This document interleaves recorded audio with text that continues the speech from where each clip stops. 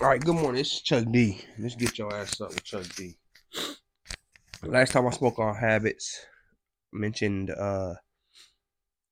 how habits affected your goals. I mentioned how they went hand in hand with each other. Things, ideas of habits you can start working on, and ideas of goals you can start working on. Hopefully, everybody listening started picking their goals and picking out some things they wanted to pay attention to. I just wanted to talk about today. I wanted to talk about a few diets that's been trending here recently. Well, some of these diets have been trending for a while now, it seems. I've been hearing a lot of these diets, but some are getting more popular here recently. And I looked up an article on American Sports and Fitness, and they gave me some ideas on what these diets are for. First off, the most important thing to me is pay attention to your macros, pay attention to your nutrients, pay attention to drinks. That's one thing a lot of people don't pay attention to while dieting is their drinks, because when you're counting calories, them drinks adds up fast. For example, a bottle of Gatorade is 200 calories, so if you drink a couple of them at work, then that's almost a whole meal. But first of all, we're going to go over the keto diet. It's just the most popular diet right now.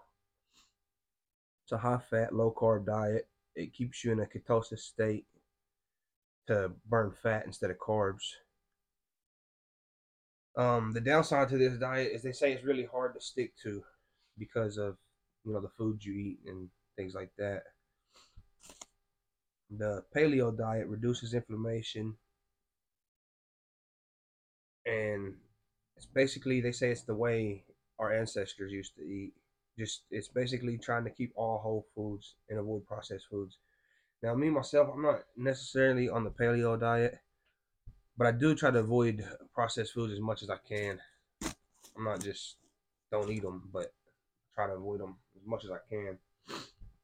I'm getting better with my grocery shopping. The Mediterranean diet: fruits, nuts, fish, eggs, and dairy. They say it lowers the risk of heart disease. And then we got the vegan diet: plant-based foods, fruits. It's supposed to be really good for inflammation. It's supposed to be really good for mental health. This is another one that's trending right now. A lot of people are on the vegan diet right now. Intermittent fasting. There's two types of intermittent fasting.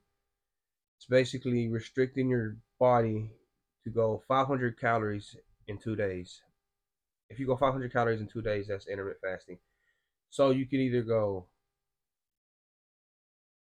5 days eating, 2 days not eating, or you could go 16 hours eating, 8 hours eating. Regardless, as long as you're keeping the 500, as long as you're keeping under 500 calories within that 48 hours, then it's still considered a fast. And the things this diet helps for is weight loss, mental health, and improves the digestion. I just wanted to say that's it for the article. But reading that article, I never really tried any of these diets. Well, I've tried, like I said, I do the intermittent fasting quite a bit, and I've never really tried any of these diets. I'm really big on portion control, and I just learned about macros. So if you see me in the stores, or if you see me somewhere, I'll probably stand there reading the ingredients and reading the numbers, the nutritional facts. So it's one thing I've heard somebody said before, and I think about it all the time because this pertains to me the most. You can't outwork a bad diet.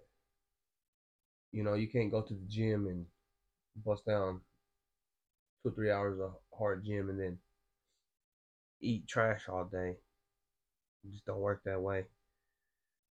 Whenever you're trying to pick a diet, whenever you're choosing your foods to eat, just be careful because all these diets react to different people. Everybody's bodies are different. That's another thing I've learned, over dieting and things. Like, everybody's bodies are different. So the keto diet might be for one person, but the vegan diet might be for this person. So just depending on how your body reacts to it, take it slowly, and it's not a one size fits all solution. And just because you diet doesn't mean that you don't need to exercise. That's the vice versa to what else I just said. So you know, keep a good diet, get on a strict exercise plan, I think, and you should be good health wise. Mental, I mean, yeah, health wise, mental being wise too. It's really good for your mental to eat healthy and to work out. So remember that you can't outwork a bad diet, and you can't just depend on diet alone. You still need some type of physical activity. So I want everybody to leave their comments. Tell me how their diets are going. Tell me diets they've tried, and just leave some comments. Tell me, if your diets have worked, or if you didn't like the diet, or if you heard bad things about it.